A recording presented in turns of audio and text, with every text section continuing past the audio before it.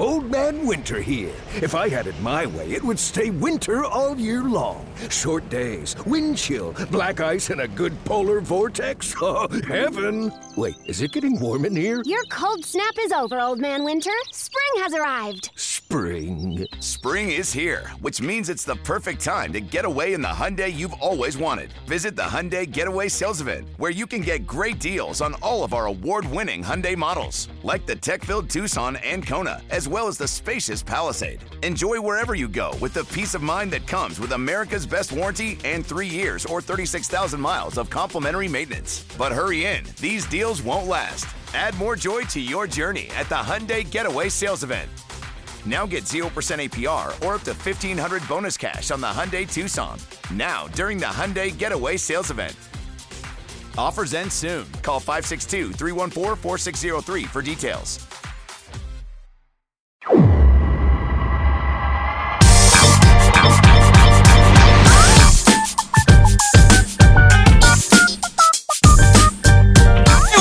Latest edition of the Show Before the Show podcast, the official podcast of minor league baseball. We got a lot to get to today, some very cool minor league baseball news as we welcome you into this week's episode. My name is Tyler Vaughn, just Benjamin Hill in New York City. Hi, Ben.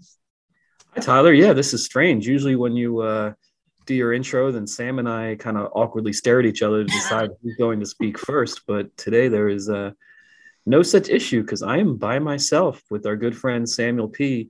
in beautiful Florida, checking out the spring training action. And of course, follow him on Twitter and make sure, what is it? Sam Dykstra, MILB. Right. And, check out what he's up to and check out MILB.com or more specifically MLB Pipeline to see everything he's up to. Anyway, we're not here to promote Sam. Right. We're here to have a great conversation. I'm looking up who Sam Dykstra is. Oh, and it's a lady named Samantha Dykstra who has not tweeted since 2013. Because he's at Sam Dykstra MILB, and I was thinking, like, why doesn't he, at some point maybe just swap that over? Her bio lists her as being in Panama City, Florida. Maybe he could just swing by. You're like, hey, can I have the Twitter handle? We got to mention that to him. Sam, take this into your own hands. Have a see if you can hit up Samantha Dykstra in Panama City, Florida. See what you can do. Well, a lot to get to today, as noted. I got a couple of housekeeping items first. If you hear what sounds like let's just say a dog's paw smacking a plastic cone, that would be my foster dog Bandit's paw smacking his plastic cone. He got fixed on Monday. He has not yet figured out that he can't scratch his face through the cone. So like 10 times a day, he tries scratching his little noggin and he smacks the cone. And it's very interesting acoustic background info.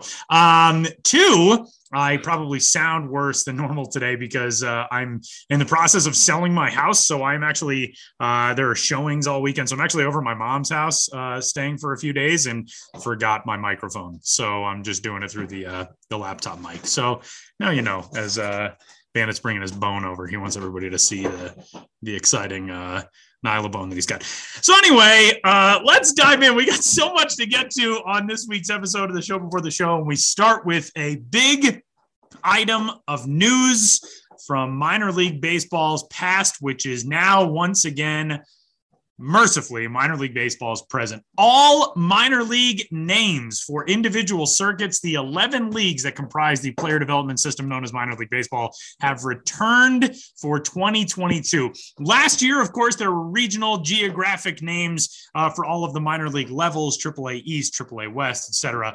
All of that gone. The historic league names have returned. So those are, of course, at the AAA level, the International League and the Pacific Coast League, AA Eastern League, Southern League, and Texas League. High A, the Midwest League, the Northwest League, and the South Atlantic League. And what is now known as Single A, no longer Low A, the California League, the Carolina League, and the Florida State League. I am gleeful about the return of these names. There were a lot more things that went on behind the scenes last year. with the renaming of those leagues. It wasn't just, well, they changed the league names. There was a lot of stuff with the legal ramifications of getting everything licensed and all of that with trademarks and, and copyrighted things that were not available for the 2021 season. But thankfully, all of this has returned for 2022, and I could not be happier. There is so much minor league history tied into every one of these league names. The leagues and their fans and their teams deserve to be able to continue to embrace and further develop that history. I think this is just a fantastic development, Ben.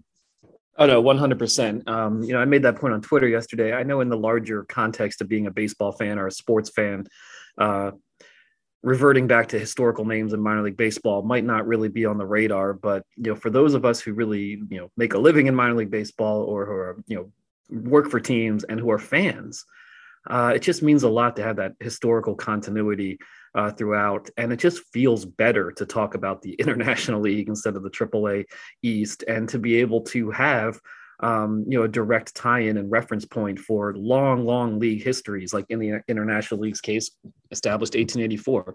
I wrote a story about this, about all the changes on MLB Pipeline. You can check that out for a breakdown.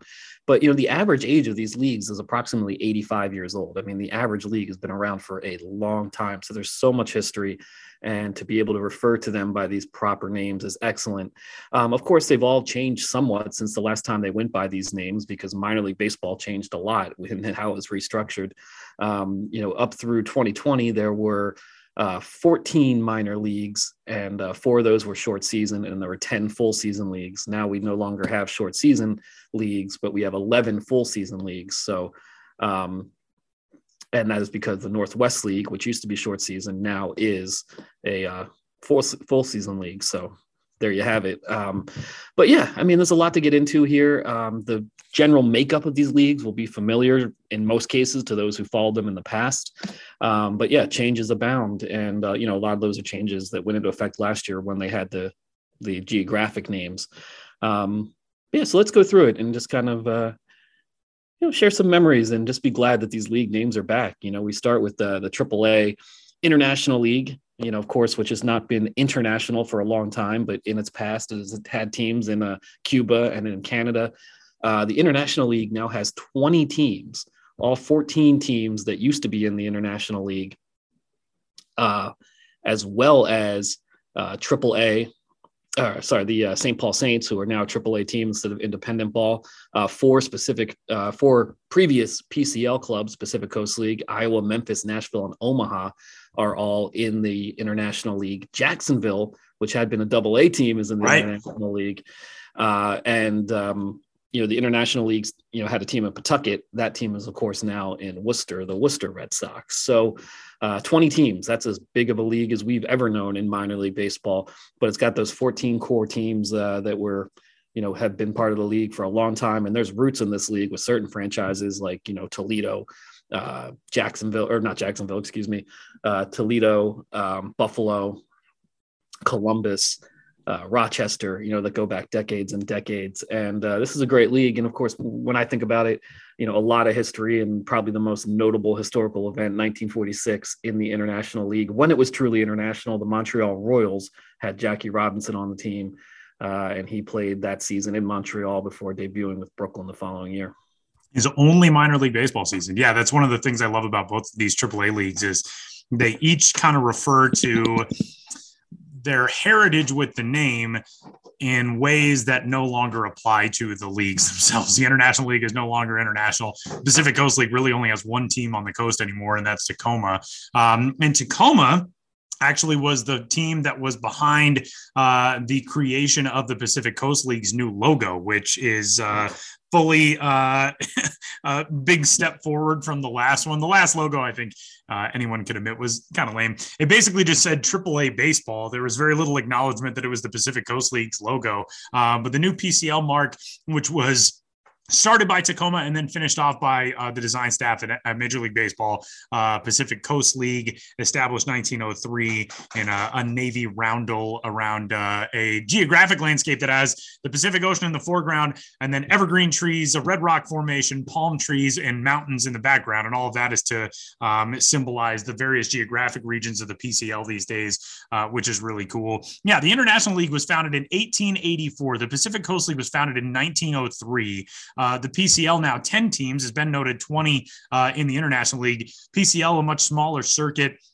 with 10 teams, but this is one of, if not the most historic league among minor league baseball circuits. This is a league that back when Major League Baseball was localized to essentially the East Coast and then a little bit into the Midwest, the Pacific Coast League was kind of a third major league. That's always been the designation of the PCL's roots. And to be able to get that name back, get the International League's name back, is just such a tremendous step for fans and for, ownership and management and the baseball community that loves the minor leagues. There was not a whole lot of emotion tied to the name AAA West, we'll say. But for Tacoma, kind of fittingly, the oldest team in the PCL, which was established in 1960 and played in the Pacific Coast League every season of its franchise history, with the exception of last year, they won the only AAA West title. So you kind of wonder if at some point all of those records and the marks and all of that stuff will just kind of be folded into the history of the minor leagues as they now once again exist, or if they'll stand out there as sort of an odd duck season in 2021. But very cool stuff. And obviously two of the most historic names at the AAA level in the International League and the Pacific Coast League. AA, the Eastern League, the Southern League, and the Texas League, two leagues that trace their roots back to the 1880s, the Southern League 1885, Texas League 1888, and the Eastern League, which is the young circuit, the junior circuit among those. It was founded in 1923, so it's coming up on 100 years. This will be 100 seasons. Well, technically, I guess 99 with the cancellation of the 2020 season, but a lot of good stuff out of those three circuits in the AA level. What are the things that you think of most when you think of the Eastern, Southern, and Texas leagues, Ben? Yeah, great leagues all around, and not a ton of changes overall. Eastern League, the only new team to the Eastern League compared to how it exists now versus 2020 is the Trenton Thunder. Were replaced as the Yankees AA affiliate with the Somerset Patriots, another Central Jersey entity. But beyond that, the makeup of that league is very stable. And Binghamton Rumble Ponies, we did a segment on them a couple weeks ago, just what it's like to play baseball in Binghamton. Hartford Yard Goats, Reading Fighting Phils, Tyler, your old stomping grounds of Altoona, home of the Curve, and as was pointed out on Twitter yesterday, the immortal Altoona Curve theme song, baseball, AA Eastern League baseball. Yeah, it's back. It's back. It makes sense now. Now it's not AA Northeast baseball. Ask our fans. It's AA Eastern League baseball, like it was meant to be in Altoona. The Southern League, again, huge roots. That one is, again, very similar to how it used to be. There are now 8 teams, only 8 teams in the league. Jackson Generals are no longer in the league. The Rocket City Trash Pandas played their first season in 2021.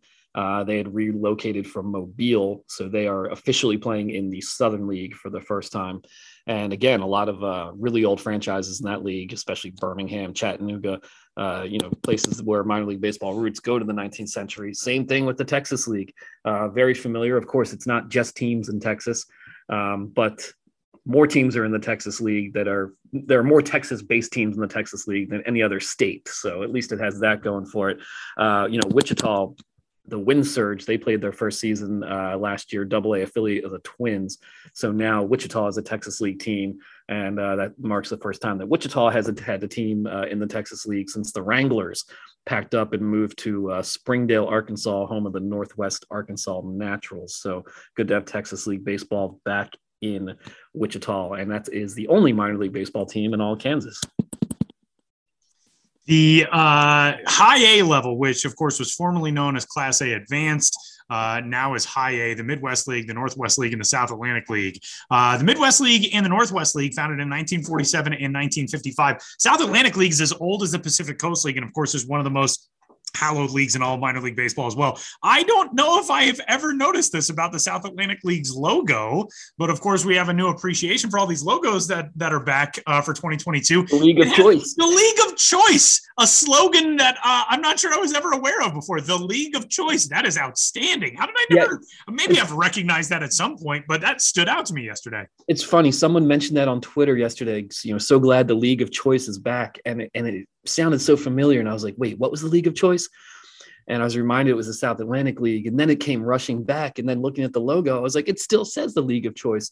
And I wish I remembered who it was on Twitter, but he informed me that he thinks that motto, that slogan, can be traced directly back to John Henry Moss, who was the president of the South Atlantic League for decades and decades and decades, well into his 80s.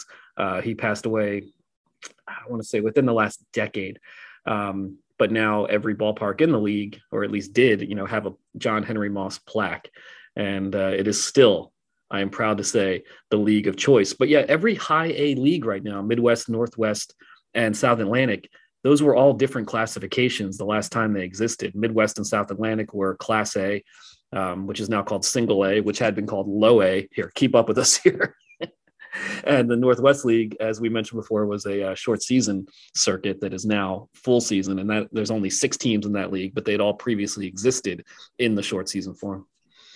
The Northwest League, by the way, I believe is the next newest logo outside of the Pacific Coast League, and friend of the podcast Todd Radom designed that logo. We had him on to talk about it a couple of years ago. Actually, we may have had Todd on just to talk about, he also did the Southern League and the Appalachian League's logos. The Appy League, of course, now no longer an affiliated league in minor league baseball, but a lot of fresh new marks across minor league baseball. Only one for the return of these names in 2022, but some fresh new logos. One of those is one of the 3 single A leagues. So again, these leagues used to be known as Class A Advanced. They all then dropped down to what was last year known as Low A, although they weren't known by these league names. And now they are known as Single A, but that is the California League, the Carolina League, and the Florida State League. 3 leagues, which used to be the only Class A Advanced circuits. Now they've dropped down to Single A, but these are kind of the entry grounds for prospects away from the complexes. So away from, well, not in the case of the Florida State League, of course, but away from short season ball with the rookie ball level squads in Arizona and Florida. The Cal League founded in 1941. Carolina League 1945, the Florida State League founded all the way back in 1919. These have had some geographic realignments in recent years, and not just due to the overall minor league baseball realignment, but teams that have moved in the Florida State League, a couple of teams that were added to the Carolina League from the California League. Those have been shifted around ever since now. There's a former AAA team that is now in the Single A California League in Fresno. So there's a lot of stuff that has changed with these leagues since they were last known by these names. But again, another great swath of names to have back. Yeah, I mean, California League and Florida State League, California League, all California teams, not a ton of recent changes outside of Fresno, as Tyler just mentioned. And Florida State League, again, a lot of venerable franchises in that league, all of whom play in the major league spring training facilities, except for the Daytona Tortugas. Where we have seen the most shifting of teams between leagues is a lot of shifting between the Carolina League and the South Atlantic League, is where there's been a lot of recent changes. The South Atlantic League now has 3 former New York Penn League teams, Aberdeen, Brooklyn, and Hudson Valley, 2 former Carolina League teams, Wilmington and Winston-Salem, and the Bowling Green Hot Rods, which were formerly in the Midwest League, but who started out originally in the South Atlantic League. So they've come full circle. And likewise, the Carolina League, Augusta, Charleston, Columbia, Delmarva, and Kannapolis were all previously in the South Atlantic League. And the Fredericksburg Nationals are also in the Carolina League. And that team played their first season in 2021 after relocating from Woodbridge, Virginia, where they were known as the Potomac Nationals, and played at the immortal Fitz, Richard Fittner Stadium, the Fitz. So I know between the two of us, we just covered a lot. I know it's hard to keep track of. Check out MILB.com for the official press release, MLB Pipeline for my article trying to break it down. I know there's a lot of specifics to maybe get used to or try to figure out, but at its core, these historic league names are back. Almost all the leagues have strong correlation to what had come before, and it's great to see this continuity in the history and traditions of minor league baseball. Yeah, just thrilled with this news. And as Ben noted, you can read all that stuff at MILB.com and at MLB Pipeline. And with that, we're going to move on to our next round of discussion for the opening segment of this week's episode of the Show Before the Show. And sucks for you, Sam, you don't get to be here for it. Last week, we had so much fun talking about upcoming promotions at the AAA level in 2022. This week, we're going to do AA, and Sam's missing out on it. So, Ben, you and I get to riff about all the fun AA promotions. Yeah, let's riff. This is going to be some great riffs, Black Sabbath level riffs. And speaking of Black Sabbath, I should not go on a tangent here, but we often tape these episodes, the New York based among us, myself and Sam, who's usually here with me, as you know, but we tape right across the street from Radio City. And often when I'm walking towards one of the conference rooms, the RA is cut off in the Radio City signage, which is vertical. And I just see DIO. And that makes me think of Black Sabbath, because after Ozzy left, they did two phenomenal albums, Heaven and Hell and Mob Rules, with Ronnie James Dio as the lead singer. So I often just see the DIO on the Radio City sign, and I like to think of it as a tribute to the late, great Ronnie James Dio. But anyway, we were talking about AA promo schedules, riffing on it. That's how we got started on that riff. I apologize. Sam cannot be here with us, and neither is Josh Jackson. And I say that because I want to start in talking about AA promos in Josh Jackson's home state, Maine, where the Portland Sea Dogs reside. And they've got a great promo schedule. And maybe there are other teams that have 3 different food-based identities all on one season's calendar, but I haven't seen it yet, except for in Portland, who are going to be the Whoopie Pies, the Red Snappers, which is the main hot dog. It's a red hot dog. And as we talked about a couple weeks ago, the Bean Suppas. And I guess a Red Snapper, you could combine this into one meal for sure. Bean Suppas with some Red Snapper Franks and a Whoopie Pie for dessert. But I have 3 different food-themed identities on one promo schedule. That is really unique. Also, shout out to the Portland Sea Dogs. Minor league baseball, they're community organizations in a lot of ways. And we see a lot of promos paying tribute to people in the community.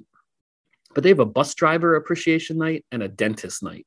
And, that's pretty cool. They're not as appreciated as often. I particularly like bus drivers because, they're getting people to their destinations safely.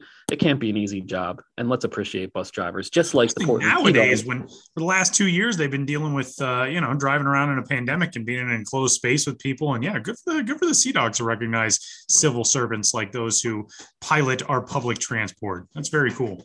Yeah. April 21st, Portland Sea Dogs. Bus driver appreciation night. We got to get Josh Jackson out there to cover it and interview some bus drivers. I said that jokingly, but then actually I think that'd be great. I'd love to see a great idea. Article on Portland bus drivers. Then we got the New Hampshire Fisher Cats, still in New England, Manchester, New Hampshire. They've got a new bat dog, Benny the Bat Dog, and he's making his debut on May 13th. So if you're into bat dogs, check out Benny. Is he named after Benny the Jet Rodriguez from The Sandlot? That's a good question. I don't know. We'll have to look into that. But got to do some digging, like a dog. Sounds likely to me. And speaking of food-themed identities, we talked about this months ago, but they are going to be the Manchester Chicken Tenders on June 4th because allegedly chicken tenders were invented in Manchester. I say allegedly. I shouldn't say it with so much skepticism, but you do find with a lot of these origin stories, they get a little murky. But Manchester, I believe, is a certain restaurant in Manchester, New Hampshire, has been selling chicken tenders since the very beginning and perhaps really did invent them. So that's a great food-themed alternate identity. Binghamton Rumble Ponies, we had Eddie Saunders on from Binghamton a couple of weeks ago, talked about some of their promos. If you remember when they changed their name to the Rumble Ponies, there were other semifinal or finalists in the name of the team contest. One of them was Stud Muffins, and the Rumble Ponies still do Stud Muffin promos. They will be the Stud Muffins on June 25th with a Bobble Muffin giveaway. So try to imagine what a Bobble Muffin might look like. Got to be the top of the muffin, right? Like in the Seinfeld episode, top of the muffin to you. It just has to be, I would imagine it's just that above like the little foil part. That sounds like you have a good visualization process. Put a lot of thought into this. How would I make a muffin into a bobble? Yeah, a bobble stud muffin, June 25th. And of course, they will once again be the Speedies on multiple occasions, celebrating the Binghamton specialty that is a speedy marinated cubes of meat, skewered, served on a roll. Very famous in Binghamton. So they will be the Speedies. Let's move on to... Where should we move on? Maybe Tyler. I mean, I know you're not necessarily a young man, but you're younger than me. So I'm not young. That is true. Yes. I mean, I did not mean that to be insulting because I only said that in the context of me being even older. We don't have our 30, whatever Sam is, 31-year-old around to make us both feel old. So that's good, at least. Yeah, he's like a child compared to me. I don't mean to sound condescending, but sometimes I feel like Sam is, I don't want to say my son, but maybe my nephew. You know, like a much younger brother, a nephew, younger brother. Maybe that's better. No, Sam's Sam is wise beyond his years. He's sometimes an he old soul. feels like, sometimes he actually feels older than me. Anyway, Dame Drops. Do you know who Dame Drops is? I remember that name, but I don't remember anything about that name. Yeah, he's a very social connected influencer. I wish I knew more about him.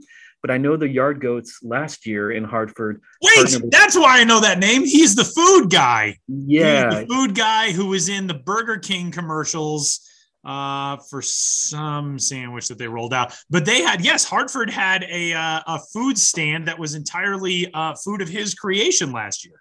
Exactly. And they were very like creative, over the top things. I think recipes he'd maybe initially come up with in viral, internet videos.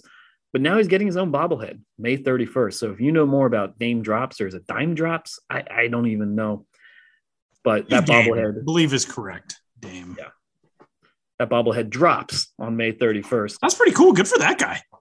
Yes, that's a pretty cool thing. And then June 30th, about a month later, the Yard Goats are staging There's Nothing to Do in Hartford night. And on the promo schedule, There's Nothing to Do in Hartford is written in that SpongeBob SquarePants alternating lower and uppercase, which when you do that on the internet, you're being sarcastic and mocking. So right. It's called There's Nothing to Do in Hartford night, but rest assured that will be dedicated to all the things there are to do in Hartford and making fun of the naysayers. And if you need any inspiration for any of that, you can check out our Dunkin' Donuts Park Ballpark Guide, which is at milb.com/fan/ballpark-guide.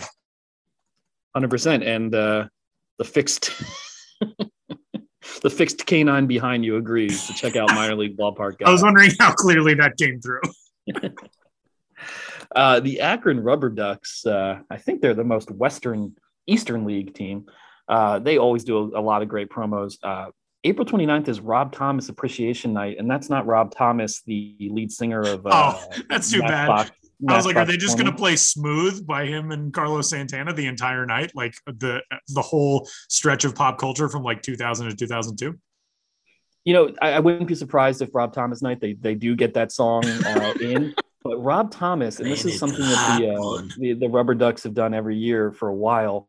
I think it started with just choosing literally a random fan or just someone in the phone book and dedicating a night to them. Now they do it with season ticket holders, but they have like a drawing among season ticket holders and just make one night that person's like night. So Rob Thomas, whoever he may be in Akron, we know he's a season ticket holder. He gets his own night.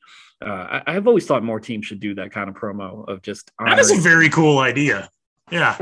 Yeah. And literally every team can do it. Talk about adaptability. Like every team could do it. Rob Thomas is being appreciated on April 29th. The very next day is Just in Case night with an underwear giveaway, emergency underwear giveaway on Just in Case night. And then in the promo description, the team says one lucky fan, in addition to this underwear everyone will win a stained, like a special stained pair. And I was just like, is lucky in quotes there? I don't know how lucky you are if you win a pair of stained underwear, but head to Akron on Just in Case night, get some emergency underwear, and maybe win a special stained pair while you're at it. Or maybe it's an STAIND pair, like that terrible other early 2000s band. There you go. Stains underwear. What was their big song? Yeah, good question. It was oh man. And it's been a while since I want to say that I saw the lead singer of Stained open for Willie Nelson, but I'll have to look into that. Wow, how I'll have to look into that. But I think he had a spin-off career into more of a country crooner. Interesting. That also, upon a quick Google, Stained was formed in 1995. Wow, they were definitely. I was not aware of Stained until like the mid 2000s when I think they had a song breakthrough. But in that vein, I once saw Kings of Leon open for Bob Dylan. Like, talk about random crossovers. That dude opened for Willie Nelson, Kings of Leon for Bob. There's some weird touring musical acts. Anyway. There really are. So speaking of Stained, get some Stained underwear in Akron on April 30th. This is what we meant by riffing. Yeah, this is a riff, You're either on board or you're not. Akron has a lot of other great stuff, but in the interest of time, let's just keep moving through, keep moving on until we find what? Until we find the Altoona Curve. I mean, Tyler used to be Tyler who's being attacked by a dog, by a cone-wearing dog as we speak right now. Cone-wearing dog. The Altoona Curve. Let's see. They're wearing Mountain City jerseys all throughout the year on one day of the week, which I forget what day it is, but whatever June 2nd is, June 16th. August 4th and so on, whatever day of the week that is, they're wearing Mountain City jerseys, like a new, I believe that's like that is a Thursday. Yeah, Thursday nights. I think that's a new alternate identity. It doesn't look like they brought Yinzers back, but that was a alternate identity they had in the past, referencing their Pittsburgh affiliation and Yins being the Pittsburgh version of y'all, essentially. But right. No Yinzers, but Mountain City. Mountain City in Altoona this year. And hopefully they'll have a former Broadcasters Appreciation Day. And, me and Mike Passanisi, we could make the trip back. Go get some Texas hot dogs. I think this needs to happen. Moving on to Harrisburg Senators. One of the great things about the Harrisburg Senators in recent years, starting about 5 or 6 years ago, is that they began their life-size bobblehead Hall of Fame. And right. So every person in the team Hall of Fame has a life-size bobblehead that's on the concourse. Vlad Guerrero Sr. Was the first inductee, and he actually attended his induction ceremony. In other years, I think we've had Ryan Zimmerman, I believe, Matt Stairs, a couple other prominent Nationals players. So this year, it doesn't have the national appeal of some of those names. But they are inducting a local sports journalist, Greg Mace, to the Life-Size Bobblehead Hall of Fame. That's pretty cool. That is pretty cool. It's not maybe one that I'll write about or will talk about much because Greg Mace, I think, is specific to Harrisburg, but I think that's really cool. And, as you and I both know, as the years have gone on, dedicated media coverage in market of minor league teams is increasingly hard to come by with today's newspaper climate, local news. And I know a lot of teams feel like, we're right here. They'd like more coverage.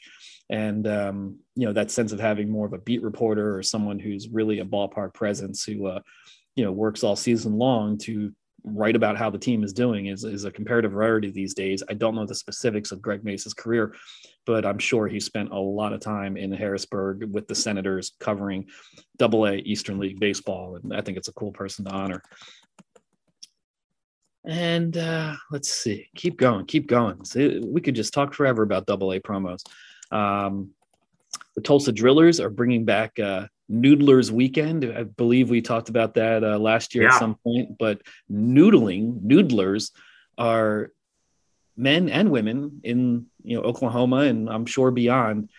Noodling is catching a catfish, I believe, with your bare hands. Yeah, it's like a certain tactic of how you essentially lure the fish in, I think, if I remember correctly.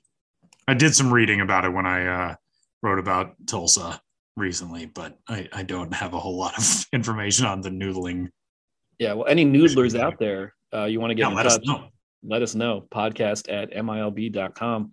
Let's move from Oklahoma to Texas. The Frisco Rough Riders always have a packed promo schedule. We talked about their Dallas Black Giants promos a couple weeks ago on the podcast, where they'll be suiting up as a Dallas area Negro League team. And but How about this? April 23rd, which I believe is one of their final home games in the month of April. April 23rd it's going to be May night with Chris Kirkpatrick of NSYNC. Wow. Yeah, so it's going to be May. I don't know all about this, but there's an NSYNC song that the lyric is it's going to be me, but the joke came online that it sounds like it's going to be May. So for years on the cusp of May, people, post pictures of, Justin Timberlake and say it's going to be May. The Rough Riders obviously couldn't get Timberlake out to the ballpark, but it's going to be May night, has Chris Kirkpatrick. They had to settle for Chris Kirkpatrick. Oh, I can just remember there's a line in an Eminem song where it refers to Chris Kirkpatrick getting part of his anatomy kicked. That is honestly my first association with him as well. Same. I would not have remembered who Chris Kirkpatrick was part of. Sorry, Chris. But hey, there's a lot of people who remember him, NSYNC really of our time or for us demographically, but I'm sure there's a lot of people out there who are going to be overjoyed to meet Chris Kirkpatrick. That is true. There's going to be a lot of millennial music fans who will be at that Dr. Pepper ballpark that night. 100%. And so that's April 23rd. It's going to be May. And moving through Pensacola Blue Wahoos. Again, lots of great stuff. We have this slow gestating idea to have some sort of segment devoted to on-field hosts and how well they're dressed and how well they do their routines. We'll get to that eventually, but I bring that up just to say that I believe the Pensacola Blue Wahoos are the only team giving away a bobblehead of their on-field MC. Come out June 17th for a Downtown Dave bobblehead if you're a big fan of between inning MCs, as we all are. Another really interesting, or I'm sure coveted bobblehead they'll be doing is September 16th as part of their 10th anniversary celebration weekend, way at the end of the season. They're giving away a Watson and Watson bobblehead. Watson is Bubba Watson, professional golfer, Pensacola resident and part owner of the Blue Wahoos.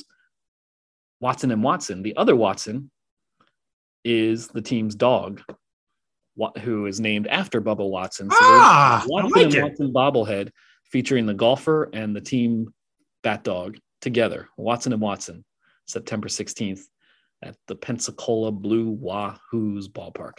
So, we could just keep going on and on and on with these promos, but I feel like that was a pretty good riffing section. There's some very good ones. And the High A promotions calendar will be coming up next week. And then Single A the week before opening day, as crazy as that is, we're getting closer and closer to the start of the 2022 minor league baseball season. I did just Google Eminem Chris Kirkpatrick beef.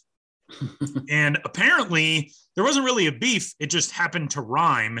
And Chris Kirkpatrick thinks it's very cool that he gets dissed in an Eminem song. It's in the song Without Me, by the way, which was 20 years old now. I think that came out in 2001. Bandit agrees. I wanted the quote from that song, but I really can't think of anything in that whole stretch of lyrics that would be appropriate for this family-oriented podcast. But I believe it was around that time that Eminem was at the MTV Video Music Awards, and of his many beefs, this is one of the most hilarious.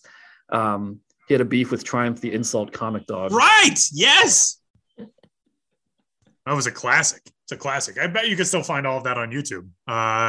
Triumph. What a genius character. Why is anybody at a Triumph night yet? There's no Triumph the Insult Comic Dog night? That would be amazing. That would be. Triumph out to the ballpark, with his handler, Robert Smigel. That would be unbelievable. I'm sure Conan would swing by. The Cal League team, somebody close to Los Angeles has got to be able to make that happen. Conan would probably 100%. And this is the value of riffing. One riff leads to another, and now we have a phenomenal idea for a minor league promo. You're welcome, Inland Empire 66ers. Yeah, there you go. Get out Triumph. Rancho Cucamonga Quakes, I'm assuming. It's going to happen. We just willed it into existence. I like it. And again, as we say year after year, this is our 8th season of this podcast. The door is open to the show before the show podcast night at any minor league ballpark. If you want to fly us out, we only accept chartered jets. and the highest quality of 5-star hotels. Those are just in our demands. But, any team that wants to make it happen, we're happy to join you. Yeah, 100%. And, that, of course, there'd be a bobblehead giveaway in relation to that. But if you do want to save money, you could make the bobblehead of myself and Tyler, and then just on the base in parentheses, write like also Sam Dykstra, and that's good enough. Yeah, I think that's a good plan. I think it probably costs prohibitively more to make it a 3-person bobblehead. So just make me and Ben, and then the plaque can have Sam's name and say absent on the day when this idea came up, Sam Dykstra. That sucks for him. Yeah. So I think that's a great plan. But you can read more about these things and, of course, the return of the minor league names at MILB.com and at MLB Pipeline as well. And that'll do it for our opening segment this week. He will join us. Samuel P. Dykstra will join the show from Florida, where he is exploring Grapefruit League parks and talking and seeing prospects and getting into the swing of baseball season, as we are just about 3 weeks away from minor league opening day. Sam Dykstra joins the show coming up next.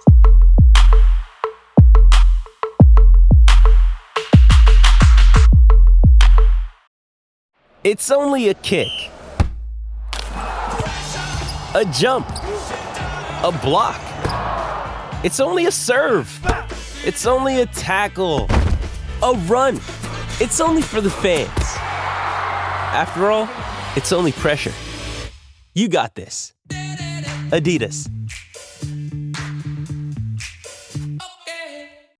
In our first segment today with one Benjamin Hill, I described that my foster dog, Bandit, you may hear him scratching at his cone, or he shakes and you can hear his cone. Now that we've moved into segment number 2, he has picked up that same bone that he was chewing in segment number 1, but he's now laying right next to me chewing the bone.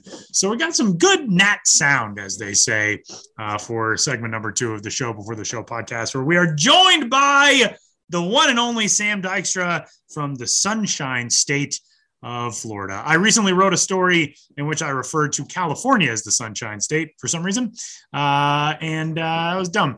Florida's the actual one. Hi, Sam. How is it down there? Sunshiny? Doesn't look like it. No, it does not. It is gray. It has been a typical Florida spring, I will say. I feel like I can set my watch to the rainstorm that blows in late afternoon all the time, and it's a heck of a thing to get a tornado warning while you're driving down the street. Every device I have just going off, just saying seek shelter immediately. Yeah, thanks. Yeah, but no, it's good. It's good. It's good to be down here. You can sense it amongst everybody I talk to, and we'll get into this later. Whether it's fellow reporters, whether it's coaches, whether it's instructors, coordinators, people on the major league side, people on the minor league side. Spring is here. Like it is a full blown spring training here. Like even us reporters are allowed into the clubhouse. And I know that's a little too inside baseball, but that's not a thing reporters could do in 2021. It really helps with the relationships. And obviously it's the thing we couldn't do in 2020 either. So it feels as close to regular spring training as it's been since, those days in mid-March 2020. And I love it. Well, we got a lot to dive into on this week's episode of the Show Before the Show on the baseball on-field side of things, obviously talking promos and the return of the minor league circuit names with Ben. Sam, before we get into all of the on-field stuff this week, your thoughts on the return of the minor league team names. We're both, guys who are in love with the history of baseball and the traditions of baseball and all that. Getting the names back just feels like a win. And, it kind of reminds me of Kevin Malone in the episode of The Office where he says, just feels good to win one. There's been a lot stacked against minor league baseball in the last couple of years with the pandemic and shortened seasons and limited crowds and the restructuring and all of that. To get the league names back feels very good. Your thoughts on that? Yeah, I mean, speaking of normalcy, right? Like what I was just saying about what spring training feels like, being able to call it the Pacific Coast League and not having to catch myself is amazing. Yeah. Yes, it's still weird to call the Pacific Coast League when it extends well into the country. I get that. And the Texas League isn't limited to Texas, and the Carolina League isn't necessarily limited to the Carolinas. And now we have this isn't international. The South Atlantic League goes as far north as the Hudson Valley, for right, crying out loud, which is not really south, but still it feels good and right. And it, I'm sure Ben brought this up because Ben loves this type of stuff. But now it just makes the 2021 season such an anomaly. And you're looking back at the record books and it's going to be like, when it was called AAA East, like that's just a small nugget of history now, which is kind of cool in itself. And right. I'm sure there will be, the versions of us in 2040 will be looking at that and writing stories for whatever the internet looks like then. And just being like, remember the year when it was AAA East? But yeah, just going back to all these leagues, you could tell from fans, you could tell from the teams that they were all excited to be back. In that kind of sense, it just feels so much more like a community when sometimes it's location based, but it's its own brand and not just a geographical direction. So I'm a big fan. I love it. No more calling anything the old Texas League. It's the current and future Texas League, and it's Thank you for asking me about that. Because I was really bummed to miss out on that conversation this week. Like the 1 week I go on the road, that would have been a really fun segment to be a part of. But I'm everything you guys said, I'm sure in the last segment, I will echo 10 times over. It was all perfect and brilliant, as you would imagine, because that's what we do around here. So with that, let's dive into some baseball stuff. The last time that we talked to you on this very podcast was the day that an agreement was reached between Major League Baseball and the Major League Baseball Players Association to end the lockout that had been in place for the last few months and mercifully bring on the start of not only spring training, but the 2022 season. A week late, but that's fine. We'll handle better late than never start the season. There were so many things in the CBA negotiations that impact the way that prospects move to the major leagues, the pay that those prospects will get when they get to the major league level, their free agency, their time in their first organizations, all that type of stuff. Sam, just give us your biggest takeaways from what the CBA means for the next generation of ball players. There was that great story about Max Scherzer in the New York Times in which the premise was kind of Max Scherzer has been served very well by the current CBA. What is it that he's fighting for in the next one? And he said, I'm fighting for the next generation. And it seems like that was one of the most important things on the players' side. What are your biggest takeaways from the agreement that was reached? Yeah, I mean, it's first off, it's just nice to get baseball back and to have the two sides get together and come to an agreement that's going to get us 162 Major League Baseball season. I know, our focus here is on the minor leagues, but the fact that, again, we could all use some dose of normalcy. 162 is normal. We're going to have that. That's huge. In terms of what impact it's going to have, you talk about, raising the minimum salary. That's going to have a real effect on these guys who are playing in their first, second, third years of, Major League Baseball. If you weren't necessarily a bonus baby and, you're coming up making the minimum Major League Baseball, it's still a good amount of money, but you want money that it's a multi-billion-dollar industry. You want a little bit more of that share, especially since historically it's those players in 0 to 3 years who are kind of taken advantage of the most in terms of pay. That you can have a really, really good rookie. We've seen it in recent years. We saw it last year with like a Wander Franco or a Jonathan India or whoever you want to name who's been a good rookie. They were making minimum salary that first year unless they had signed an extension, before they made their Major League debut, and they're producing real value for the Major League club. Raising the minimum salary allows them to, get a little bit more rewarded because of their, of their impact at the top level. Speaking of which, this idea of kind of not necessarily a bonus pool, but there being just a group of money that players are going to be able to tap into before their arbitration years, based off where they finish in awards voting, based off of some of their WAR stuff. I need to dig a little bit more into that. I've been doing so much spring training and prospect prep. I don't know all the details of it, but just having this pool of money that is, again, going to be distributed out to the biggest and most impactful young players, I think is certainly going to be helpful in getting these guys on the right track earlier in their careers. And hopefully that helps produce, longer, more sustainable major league careers. So that's fascinating. The big thing for us is, and the league even said this themselves, trying to address what's called service time manipulation. Under the previous CBA and CBAs before that, it might have been in a club's best interest to wait a couple of weeks to bring up a top prospect, because if you didn't hit a certain amount of days, your free agency would be delayed a year. So you could play 150 games, or not 150 games necessarily, but you could be up for like 140 days, but it wouldn't count towards free agency. So it might be better to delay that. Teams will never say that.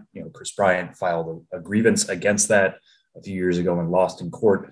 But still, you could kind of read tea leaves at times. Now they're trying to address this in the CBA between the agreement that the MLB and the MLBPA came to. Top prospects who finish first or second in Rookie of the Year voting will automatically receive a full year of service.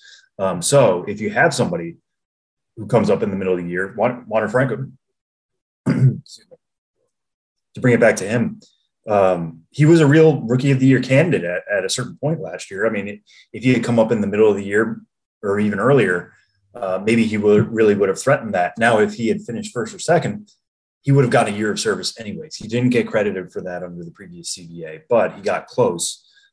So that's just something to keep in mind. There's going to be somebody like him coming up. So even if you do come up halfway through the season, you make enough impact, you could still get a full year of service based off your Rookie of the Year voting. And also, clubs promoting top prospects to opening day rosters will be eligible to receive draft picks if the player finishes in the top 3 of Rookie of the Year or top 5 in MVP or Cy Young voting. This is trying to actively promote clubs giving their prospects jobs on the first day of the season. Again, going back to service time manipulation, if you think it's in your best interest to wait, well, maybe now it's not. You are able to get draft picks by having somebody on your opening day roster. We're already trying to figure out what that means if a player is injured. Adley Rutschman, news broke within the last 2 days that he has a triceps injury. It's putting him in jeopardy for opening day, both either with Baltimore or AAA Norfolk. So what does that mean for him if he's on the injured list on opening day? Does he still count towards this? Who knows? But you're looking at like the Tigers with Spencer Torkelson and Riley Green. Now it is in their best interest to have those guys on the roster no matter what on opening day. We'll see how the spring goes. Maybe they'll struggle. Maybe there's going to be a reason to send them back to Toledo. But those two guys are talented enough right now to be in the major leagues. And, you look at Bobby Witt Jr. for Kansas City. Is this going to help them push them over the edge? They've always been kind of aggressive with their prospects, but still giving them another advantage. And, getting guys to the major leagues as quickly as possible when they are ready should be the goal here. And this helps accomplish that. Now we'll see how it goes in practice, but I am interested in how this is going to shake out. And it is a promising step for sure. Sam, the start to this season is so weird and different because ordinarily we would be, for the most part, looking at settled rosters going into 2022. If this was a normal spring training after a normal offseason, it was very much not a normal offseason. So there is a free agent carousel that is still spinning, that has seen some guys get paid a whole lot of money, some very perplexing deals. If you're somebody who lives in Denver, Colorado, for example, which I actually heard about that trade from, or the signing from you when you texted me yesterday. That was the first that I had seen the official Chris Bryant to the Rockies news. But Carlos Correa is still out there to be had. Freddie Freeman is headed to the Dodgers. There are still some huge names out there. We are also now seeing some monster trades. And I think in some circumstances, some very surprising trades. Matt Chapman and Matt Olson are now gone from the Oakland Athletics. They have been shipped out in exchange for a host of prospects. Chris Bassett the same way. Matt Chapman moving on to Toronto. Matt Olson goes to Atlanta. We saw a ton of prospects go from Atlanta to Oakland in that deal. The A's are restocking. There have been a lot of trades. The Cincinnati Reds have been undergoing a bit of a fire sale, which kind of comes as a surprise. The things that have been most important from a prospect perspective from the trades that have happened since the end of the lockout are what? Yeah, I think it's just what the A's system looks like now.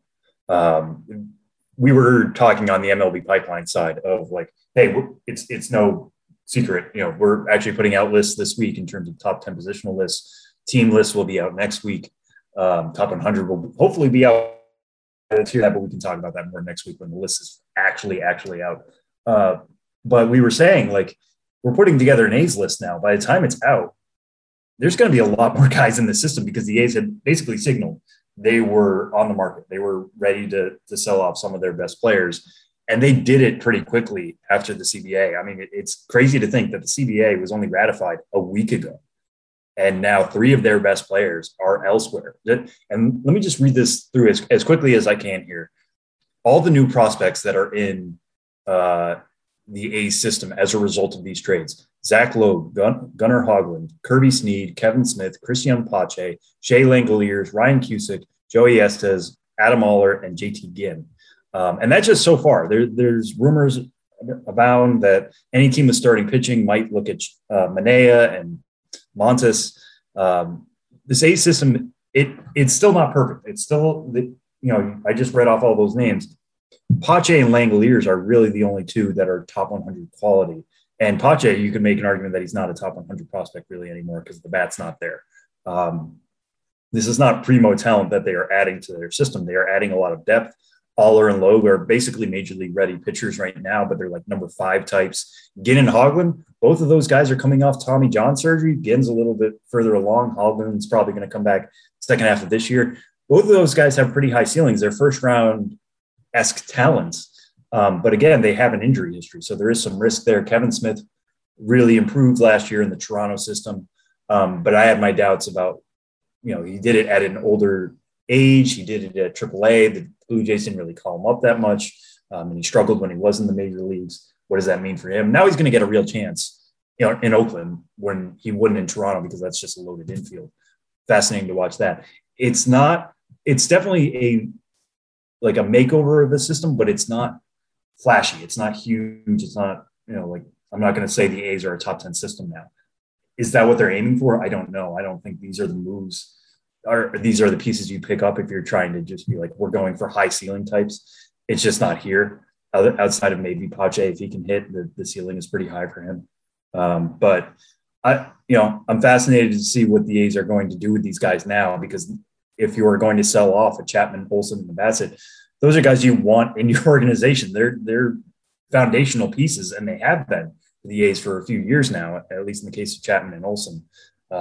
Dealing them, you got to hope that the next version of them is now in their system, because otherwise this is even tougher to swallow. I got to hit the unmute button when I want to talk generally. All right. We are talking to a guy who is present at spring training in Florida right now. You've gotten a chance to hit up some camps. What has stood out most to you? What are the things that you've noticed that you've seen? Obviously, you talked about how the feeling of spring training is just that spring training is back, and that is outstanding. Tell us more about what you've noticed. It's the first bark of the podcast. Tell us more about what you've noticed in Florida. Yeah. So, a lot of what I've noticed so far is, and I thought this coming in, but it's just been kind of nice to hear from some of the people I've been talking to, and basically from what I've seen, to be honest, is that minor league camps, for the most part, in a lot of these places, started a month ago. In some places, like the Marlins, who I was talking to yesterday, they had guys down there in Jupiter in January. So they're really built up at this point. And you have the major leaguers coming in for a week. Now, major leaguers, a lot of them were working out on their own back home. They were ramping up in their own ways. It's not like they're that far off. But as we look at potential Grapefruit League and Cactus League games, it might be minor league heavy, because just the minor leaguers are so raring for game action. I've talked to multiple minor leaguers this week, and they're like, so where are you at right now? I'm ready to go. I just want to play games. I've been here for too long. I want to see some other players. I want to see some other pitchers, what have you. I'm ready to go. Let's get this on the road. Brett Beatty said that. Corey Lee said that. I feel like any player I talk to, they're raring to get going. So I think that's kind of fascinating. That's point one. In terms of guys who stood out to me, it's a lot of watching batting practice. It's a lot of watching fielding practice, which, again, don't get me wrong, is great. It's awesome to see these guys get going. But until we see them more in games, I'm going to withhold too much thought or too much. I don't want to get too excited about, somebody flashing something in batting practice. But two of the most impressive ones I saw were Jordan Walker of the St. Louis Cardinals system. Great conversation too, by the way. Check out a Q&A I did with him. That should be on MLB.com right now. really fascinating conversation with him on how he's going to build on 2021. But the guy is massive. He's huge. He drew a Chris Bryant comp to himself. He wants to be versatile. He wants to be moving around, but he wants to show incredible power. He has the frame to do it. I was talking to another reporter at Cardinals camp, and I was like, yeah, I'm looking for Walker. She's like, oh, don't worry. You'll hear him. You won't miss him. Wow. Yeah. You'll hear his BP. Yes, you won't miss him because he stands above the crowd. Even like in a system with like Nolan Gorman and some of these other types, like you will find him because he's head and shoulders above everybody else. But also his VP is so loud, everybody pays attention. And this is when he's in big league camp now. So like Nolan Arenado was taking batting practice, Paul Goldschmidt was taking batting practice. People like to gather to watch Jordan Walker, so that was great to see.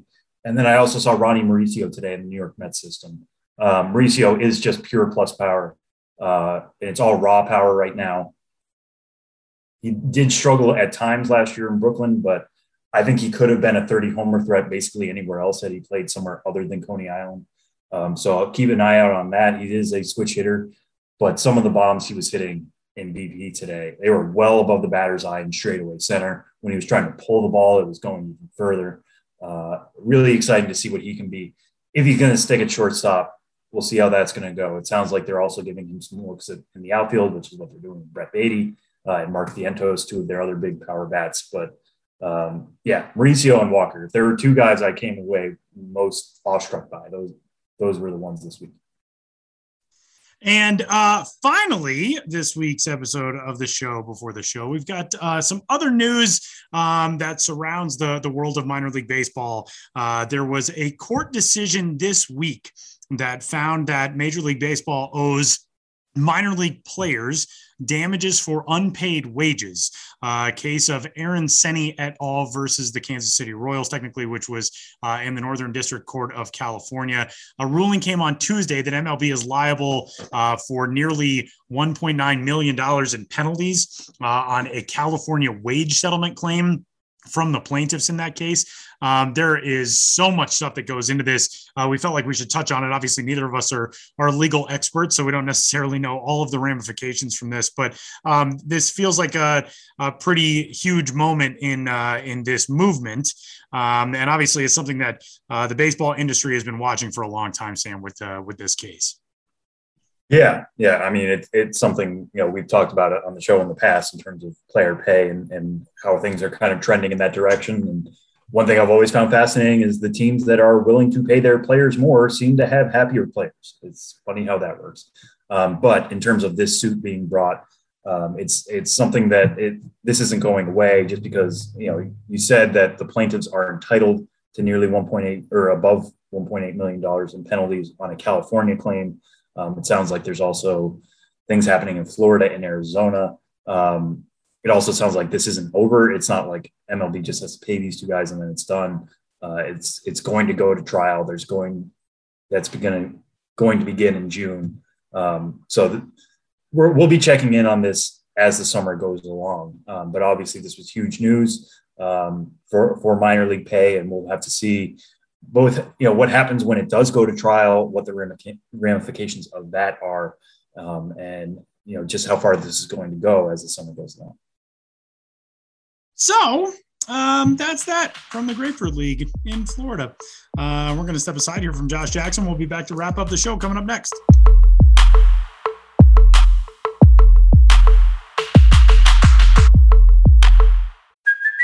Hey, it's Kaylee Cuoco for Priceline. Ready to go to your happy place for a happy price? Well, why didn't you say so? Just download the Priceline app right now and save up to 60% on hotels. So whether it's Cousin Kevin's Kazoo Concert in Kansas City, go Kevin, or Becky's Bachelorette Bash in Bermuda, you never have to miss a trip ever again. So download the Priceline app today. Your savings are waiting.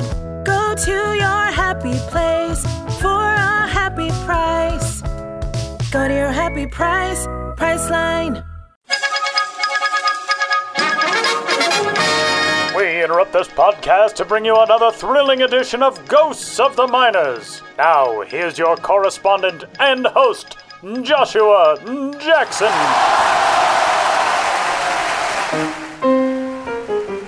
Welcome back to Ghosts Ghosts of the Minors, in which all of you out there in Radioland must identify the legitimate historical ball club hiding amidst the fraudulent pair. One was as real as the rising moon. The others are just a dream. In the last segment, I asked you which of the following minor league baseball teams did at one time exist. A. The Huntington Hot Hoofs. B. The Jonesboro Zebras. C. The Prairie Creek Pronghorns. What was black and white and played all over Arkansas in the early 20th C? Why, it was B. The Jonesboro Zebras. In an era when every ball player and his mother was suiting up in stripes and naming the team the Tigers, the Jonesboro Nine zigzagged their way into the Zebras moniker. Based in the natural state's Craighead County, the Jonesboro Zebras debuted in the Arkansas State League in 1909 and lasted 3 seasons. That iteration of the Arkansas State League, however, lasted only a few months of the Zebras' time in the sun. Founded in 2008, the league opened with the newly admitted Jonesboro Club the next year on April 19, but had exhausted itself chasing the Zebras by mid-July. 2 of the Arkansas State League teams, the Newport Batesville Pearl Diggers and our Hero Zebras, were doing so well at the gate that they refused to catch their Z's when the circuit folded. Instead, the Pearl Diggers dug in and the Zebras kicked until was born unto the land the Northeast Arkansas League. Beginning that same month, on July 26, 1909 to be precise, with Jonesboro's Boswell Brown serving as president. All things being equus, the Zebras kept right on winning in the new league. 42-27 at the time of the Arkansas State League El Foldo, they went 30-23 to finish first in the first run of the Northeast Arkansas League. As for the next couple years, well, can a zebra change its stripes? Evidently. Or they may fade on occasion anyway. Jonesboro rehired original manager Center Rainey for the 1910 season, but finished 3rd out of 4 teams. In 1911, the Zebras were 4th out of 4. And there were signs that the days of grazing the high grass were coming to an end as early as August 1910, 13 months after Jonesboro was sitting so pretty that it had outlasted the league that birthed it. The Caruthersville Twice-a-Week Democrat reported that the Jonesboro Baseball Association is suffering from a deficit in money matters. And team ownership announced a price increase. 50 cents admission for all adults, except for ladies in the grandstand who could continue to attend for free, and 25 cents for children. The team statement, in part, read, "It takes money, real ready money, to conduct a league team. These prices will probably prevail until the deficit is wiped out." The Zebras' problems affected the whole herd. The Northeast Arkansas League began 1911 without a Jonesboro franchise and finished it on July 5th without any franchises at all.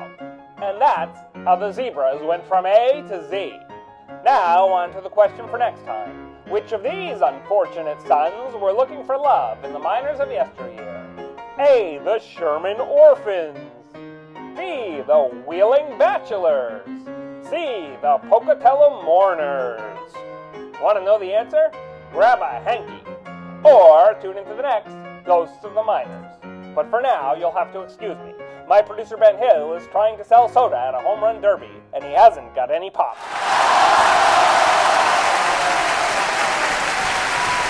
Final segment on this week's episode of the show. Before the show, we are getting very close to our MILB TV predictions for each week, which is very exciting. We're like 3 weeks away from that. Pretty exciting stuff.